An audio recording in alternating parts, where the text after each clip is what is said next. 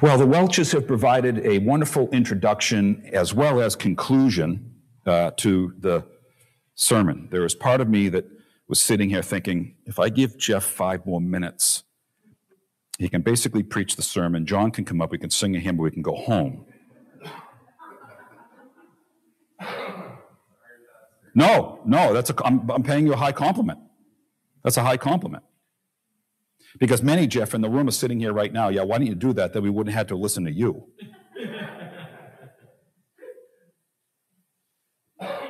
Oh, maybe there's nobody in the room that's actually thinking that. You're not thinking that, are you? No. Thank you.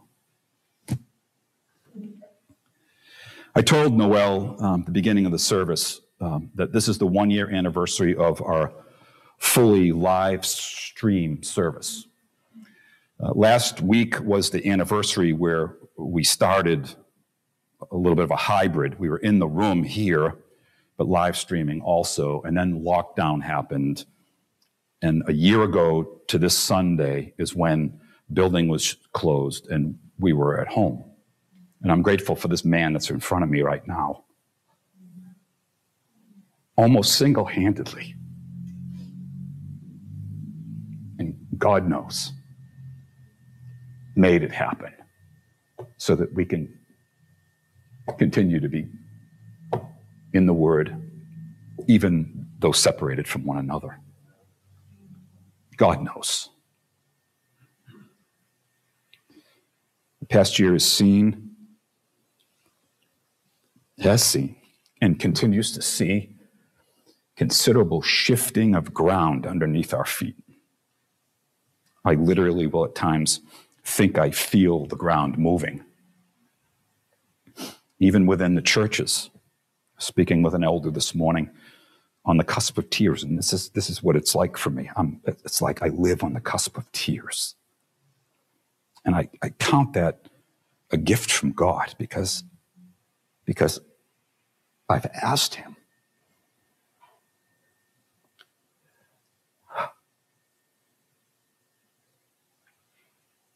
I didn't plan this. Because I asked him to teach me how to lament. And I think he was pleased to teach me. And he still is. Even within the churches of Jesus Christ, cynicism, doubt is rampant. It has led to an amazing variety of opinions and theories on everything from votes to viruses. In confused times, and I think they are, confused times like ours, I've been asking the question regularly. This isn't just good setup preaching. This is a genuine, out of my gut kind of question. Is there anything anywhere that we can hold on to? Anywhere we can turn with confidence that the voices that we hear are true, that are worth building our lives on. I'm not talking about building a thought or a theory. I'm talking about where I can park my life and know that I'm good. Thank God. Thank God there is.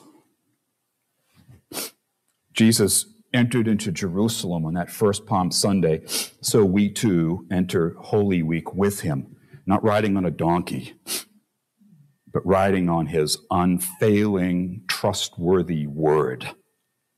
That's where I'm going to park, and where I'm inviting you to come in with me. Gospel according to Luke, listen to me. Gospel according to Luke opens with these words.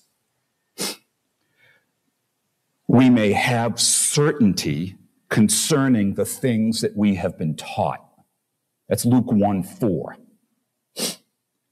Luke is a doctor and he's also an historian. And he hasn't put his gospel together willy-nilly. He's gathered data. He's investigated. There are numerous narratives that are going around in the first century. He has friends that are confused, and he wants to put together an orderly account that he can say, this you can trust. This you can build on. You can know with certainty that what you've been taught is true. What may we be certain about? I've got a couple of things here in these two texts that Phoebe read for us in English, one of her 8 or 9 languages that she speaks. Phoebe and I have this running thing about languages. Yeah, right. He'll give her a week. Phoebe will tell you that for years I have exhorted her in her language learning, due in part to my own envy and jealousy. I too love language learning, do pretty well when I have years to study it, not like her in a couple of months can speak it and do all that kind of thing. I love you, sister. Here's the first thing that we may be certain of. We may be certain Luke is going to tell us of a great gospel truth. We may be certain of a great gospel truth. I'm going to tell you what it is in just a second. And then, being the historian that he is, he's not just simply going to state. Just because somebody says something doesn't mean it's true. Boy, do we need to hear that. So Luke, doctor and historian, I would think that if he lived today, he'd be from Missouri. Show me. He's going to give us 3 evidences for his statement of the great gospel truth. So that's the pattern I want you to follow. I'm going to fly a banner here in a second. This is the great gospel truth that we can be certain about, and then he's going to give us, running immediately on in sequence, not simultaneously, sorry, in sequence, 3 evidences of this great banner truth that he wants to hang in front of us. Okay? So that's the outline. Here it comes. This is what we may be certain of. In Luke chapter 18, please go there with me, beginning in verse 31. We may be certain of this great gospel truth. Luke does not waffle, as I've already said to you. In the opening of the gospel, you may have certainty. Literally, it says you may know the truth. Truth is something that is there, and it is graspable and transformative. You and I can know with certainty the truth about who Jesus is, what he's done from the beginning, and what he continues to do until the end, and when he comes back. We turn to Luke 18, where we hear Jesus telling his disciples for the 3rd time. This is the 3rd time in the Gospel of Luke that Jesus tells his disciples that they're going to Jerusalem. They don't fully understand what that means, but when you see Jerusalem pop up at this point in Luke's Gospel, you know that there's trouble coming. Jerusalem for Jesus is going to equal trouble. And now he tells them for the 3rd time in Luke 18 that in Jerusalem he will suffer and die. Taking the 12, he said to them, see, we're going up to Jerusalem. Jerusalem is elevated, so whenever you went to Jerusalem, you had to go up, whether you're coming from the north, south, east, or west. It's elevated, so you went up to Jerusalem. Everything that is written about the Son of Man by the prophets will be accomplished. There's the banner. Okay, that's the great gospel truth of which you can be certain, and it's the sermon title this morning, if you please, that everything that's written about the Son of Man by the prophets will be accomplished. Write that down, please. That's the banner truth. If you take nothing else, and that's what I try to do with my sermon titles, I try to make them that catch line so that if you don't remember anything else and you remember the title, you've got the gist of what the story's about. So that's what we're talking about this morning, that whatever Jesus is telling his disciples on the way to Jerusalem, that whatever has been written by the prophets will be accomplished. You can believe that. That's the truth. You can hang your hat on it. For he'll be delivered to the Gentiles, be mocked, shamefully treated, spit on. After flogging him, they'll kill him. 3rd day arise again. They understood none of these things. Saying was hidden from them, and they did not grasp what was said. That's admittedly difficult language, and I know several of you will sit there, read that, and say, well, why in the world would he hide something like that from them? What would he not want them all to know? Well, yes, but timing is everything. It's really what that's all about. God has his timing for when eyes are opened. I would have loved for my eyes to have been opened when I was 2. Didn't happen. I don't begrudge God for that. But continue to pray for those that you love whose eyes have not yet been opened, because only he can awaken the dead. Verse 31 is an extraordinary statement. If you're a highlighter, an underliner, a circler, a note taker, write it down. It's an extraordinary statement. Everything that is written about the Son of Man by the prophets will be accomplished. Literally, it will be carried out to its intended goal. There's a very pregnant word there in the original language, and that's what it means. There's a goal, and it's moving toward that goal, and it absolutely will be accomplished. Everything that's written about the Son of Man by the prophets will be accomplished, meaning it will be carried out to its intended goal. Now, notice a couple of things of what Jesus says here before we get to the evidences supporting that great gospel truth. The first one I've already said to you is that history has a goal. So those of you who tend to be like me, who struggle with free-floating anxiety, which is a real phenomenon for me, as I've told you over the years, history has a goal.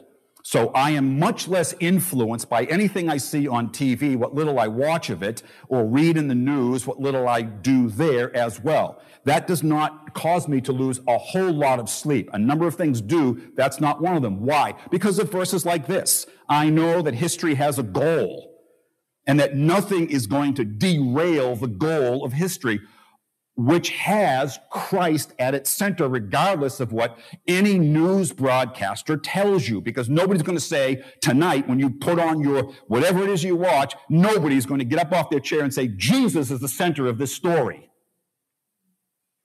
And those who do,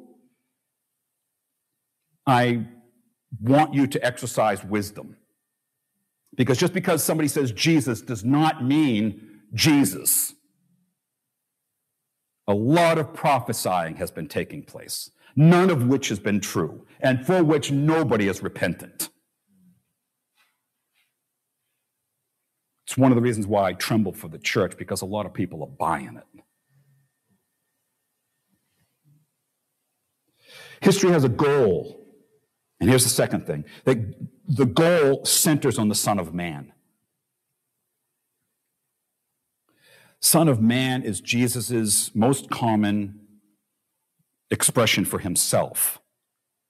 It has a twofold attachment to it. Son of Man, man, as opposed to Son of God. They're not radically different, but Son of Man immediately suggests that he's a human being, God in the flesh, which means what? He's entered into our condition and he's able to identify with each and every one of your struggles. We need the Son of Man as much as we need the Son of God. Hebrews goes to great depths explaining to us why Jesus came in the flesh. He was tempted in every way, yet without sin. And so you can't say to Jesus, you have no idea what I'm going through. Because he does. He's created you, and he's redeemed you. He understands. He's the Son of Man. But it also fulfills Daniel chapter 7, where in verses 13 and 14, one like the Son of Man is going to come, and he's going to be a king, and he's going to reign over a kingdom eternally. That's also the Son of Man, fulfilling what the prophets have written. That he's God in the flesh identifying with us, but he's also the glorious ruler of an eternal kingdom that is spoken of in Daniel chapter 7, verses 13 and 14. We may have certainty about this. Because not only has Jesus said it, but he's also, if you please, proven the worthiness, the trustworthiness of this book that hangs together, which is why I spend so much time helping you, and you'll hear me say this all the time, helping you put your Bible together. That's why we do book by book, verse by verse, so that I can show you how Jesus foretold in the Old Testament is now being fulfilled in the New Testament. The book has one storyline, and that storyline centers around the person of Jesus. He himself told us this. And so, yes, this can help us with our anxiety, it can help us with our anger, it can help us have a better marriage. Yes, I'm never going to deny that. But if all we're doing is cherry picking things that we need in a given moment, we're going to miss the main message of this book and where it is that we fit into that message. That's why the storyline needs to be laid out so clearly, into which I so labor. We have certainty. Now, here are the three evidences, okay? What has been written by the prophets will be accomplished. God's word's on it. And he is yet to be proven a liar. Here are the three evidences. And I want you to turn with me now to Luke 19, if you would, please. It's not enough, as I've already told you, it's not enough for Luke simply to state the truth. Good historian that he is, he also desires to show proof, to show evidences, if you please. Evidence number one in this little vignette. Chapter 19, verses 1 to 10, Jesus and this wee little man.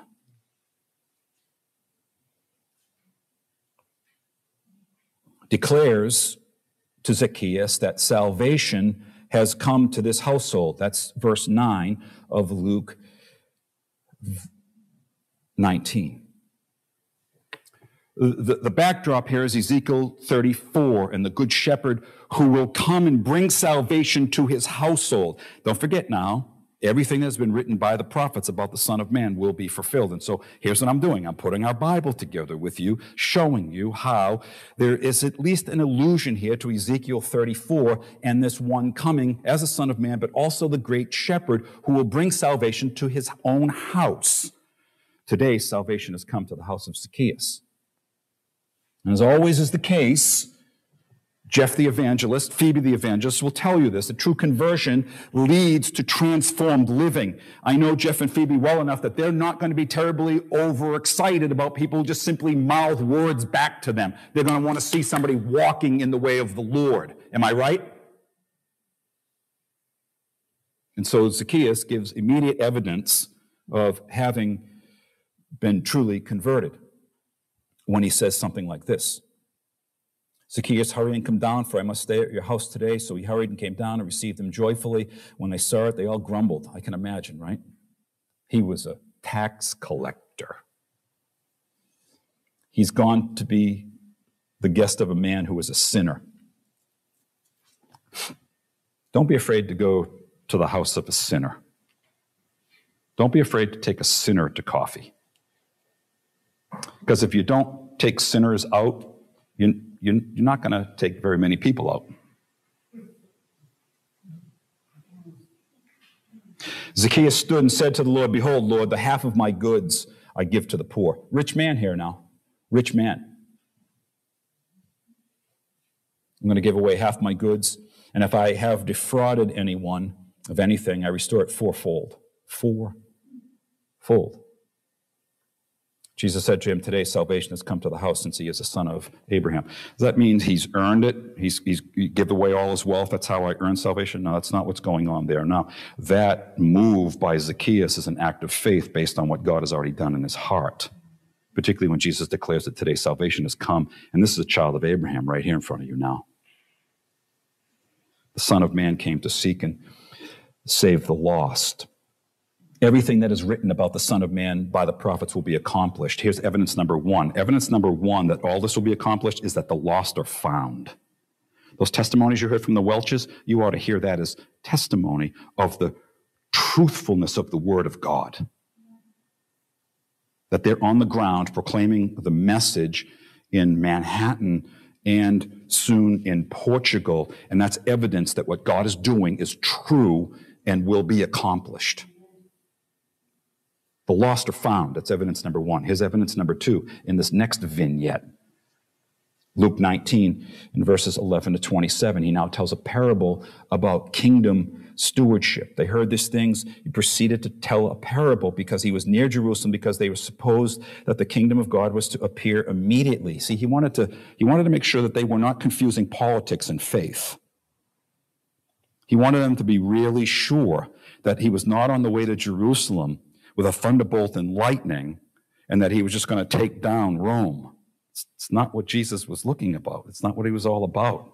The kingdom of God is not the seizing of a government. He said, therefore, a nobleman went into a far country to receive for himself a kingdom and then return. Calling 10 of his servants, he gave them 10 minas. It's the approximate 2.5 years of salary. Okay? So figure out what you're making and what you have made, multiply it by 2.5. That's what this master has given. He's going to go away to get a kingdom, and he's going to come back, and he's going to expect that investment to have yielded some fruit. And so he comes back, and he gets these reports. And the 10 has made 10. Great, here's more for you. The 10 has made 5. Great, here's more from you. And then there's one who's afraid of this one. He buried it, didn't earn any interest, and he's going to suffer judgment for that. As we've recently learned in Romans 12, each and every one of us has been given a gift from the King to be used, to be applied in his kingdom, to use for the glory of God, the strengthening and maturing of the church. This is a parable of good kingdom stewardship. And I ask you gently, those of you who have these gifts, and if you're in Christ, you've got one at least, if not more. The question is, are you investing it or are you just burying it? Because investment will earn you greater reward. I'm going to dangle that in front of you. You want more reward on the last day? Invest in what God it is that God has given to you. It's okay. It's okay to say that. Everything that is written about the Son of Man by the prophets will be accomplished. Here's evidence number 2, being good stewards are rewarded at the return of Jesus. This is one of the ways that we know that everything that's been written by the prophets will be accomplished, that those who are investing in the kingdom will see their reward when he returns. That's evidence number 2. Here's the third one. Evidence number 3, the third vignette. Luke chapter 19, verses 28 to 40, the so-called triumphal entry. This is the story we all know well. Palm Sunday, Jesus has prearranged for a colt to be prepared for his ride into Jerusalem, and this is a direct fulfillment of the prophet Zechariah 9:9. Zechariah 9:9 foretells one who will come riding on the foal of a donkey. Everything that the prophets has written will be accomplished. He comes into the city, you know the story, the whole multitude of his disciples begin to rejoice, and they praise God with a loud voice. Why? For all the mighty works, look at the text with me, that they had seen. See, Luke is not sloppy here. He is giving testimony to those who've seen evidence of what it is that Jesus has done, and they're shouting, hooray. Now, I'm not going to be the one that's going to say all those shouting hooray on Palm Sunday will be those who are yelling Friday, crucify him, maybe. But they're not the same group, one for one. You've got a whole lot more commotion going on by the end of the week. Were there some that were shouting, Hosanna, blessed is he who comes in the name of the Lord, and then on Friday, crucify? Sure, I suppose there's some. Were there some that were mourning because they're still shouting Hosanna? Of course. Like any mob, there's a mixed bag of reactions and responses. With a loud voice, all the mighty works that they had seen, and this is what they said, blessed, 38, verse 38 of Luke 19, blessed is the King who comes in the name of the Lord, peace in heaven, glory in the highest. Keep reading with me, 39 to 40. If the Pharisees had their way, Pharisees, my goodness, I'm so glad I wasn't alive in the first century because I never would have been a Pharisee, says he with more than a little sarcasm. Because I like to describe myself to people as a recovering Pharisee. I can be a Pharisee with the best of them. Some of the Pharisees in the crowd said to him, they're just downers. They don't want to have a good time. This is not who they want, and so they're going to get ripping mad This ought not to be lost on us, because this is what leads to some of the confusion that's in our world today. We have this idea of the way things ought to be, and when they're not, we get angry. We even get angry at God. This is what the Pharisees are doing right now. They don't like what's going on. Their thunder's getting stolen, and this is not the Messiah they're looking for. And so they're gonna clear their throats, and they're gonna get on this one who's on the back of a donkey and say, tell them to shut their mouths. Jesus says to them, let me make something real clear to you right now. I could tell them to shut their mouths, and they would, but you know what? You see the rocks on the side of the road? You've never heard them ever say anything before. I'm here to tell you, if I tell them to close their human mouths, these rocks are going to get up in your face, and they're going to proclaim my glory louder than what you're hearing right now. All of creation will declare his glory. If you don't cry glory, the rocks will.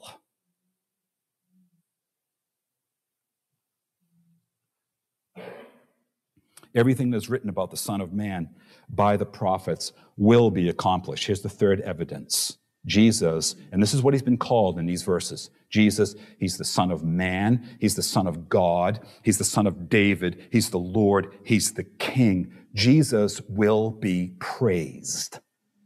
That is an evidence that everything that has been written by the prophets will be accomplished. Your praise under John's leadership at the beginning of the service and in a couple of minutes at the end of the service is an evidence that Jesus reigns and that what has been written in these scriptures are being accomplished. Much has already been done, much is still being done, and there's some still left.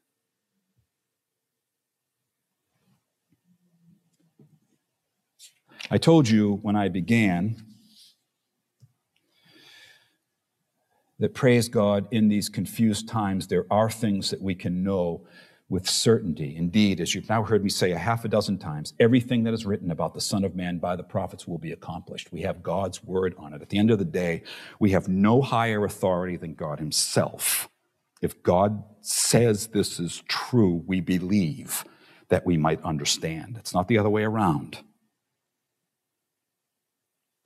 For those of us who are in Christ, we believe that we might understand. Because if you wait to understand before you believe, you'll be waiting a long time. The psalmist tells us that in his light we see light.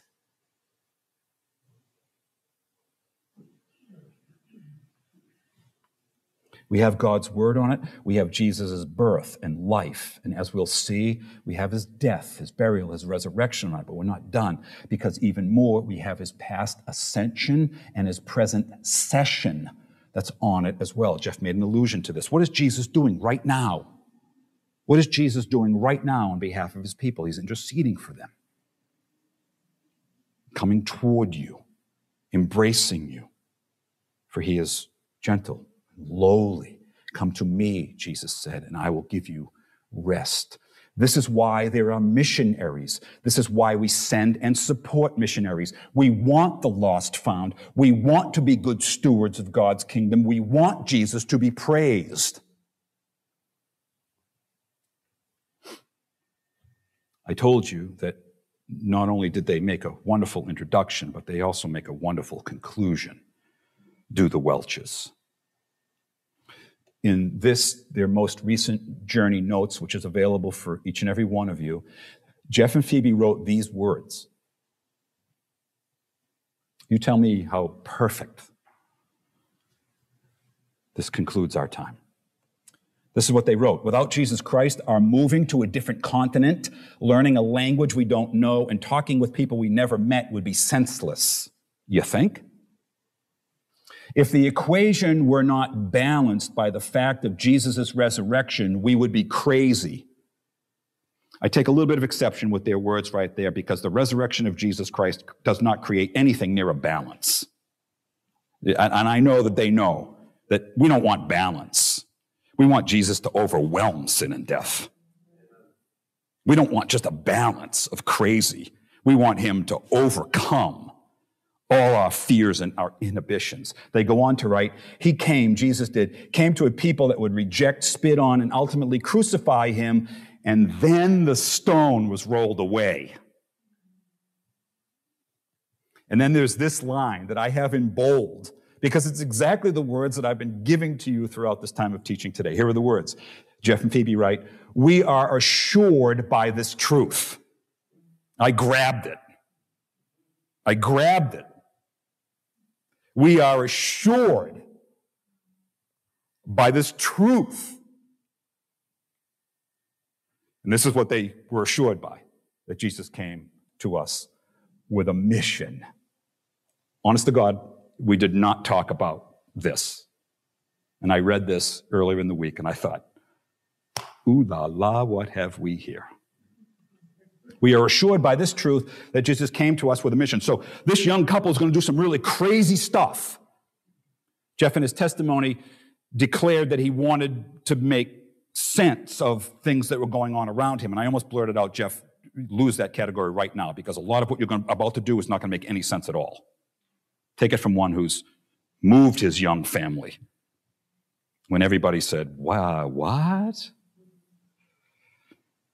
We're assured by this truth that Jesus came to us with a mission. And here's my conclusion based on that. It's a mission that he's called us to finish in the power of the Holy Spirit to the glory of God the Father. Is that okay with you, missionaries? It's a mission that he's called us to finish in the power of the Holy Spirit to the glory of God the Father. And like Jeff and Phoebe, we can be confident that this is mission possible because, I just would love it if you could say it with me right now, everything that was written about the Son of Man by the prophets will be accomplished. And so, yes, with that first Palm Sunday crowd, we declare and close, blessed is the King who comes in the name of the Lord. May there be peace in heaven and glory in the highest. Let's pray.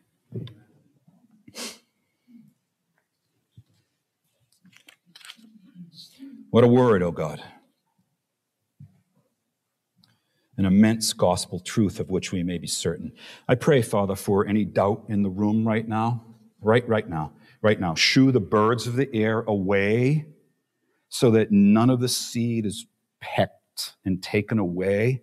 Shoo away the winds of doubt and fear and worry and anxiety so that nothing is in that soil that will choke us. Shoo away pleasures, Father, to which we are addicted, to which we must have in order for our life to have meaning and identity. Help us to find our pleasure, our treasure in Jesus Christ alone. Because all else will be gone.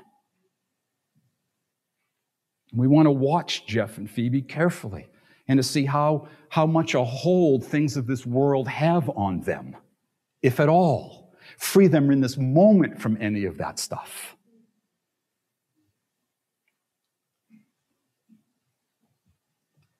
We tremble at the thought of losing worldly control and security. Oh, dear God, may in Jesus we find his control over all of the universe and our ultimate security in him, that even if they take our bodies, they cannot take our salvation. Because everything that has been written by the prophets about the Son of Man will be accomplished. It's in the name of the Son of Man that we pray these things to you, Father, and for his glory, eagerly anticipating his coming again. Amen and amen.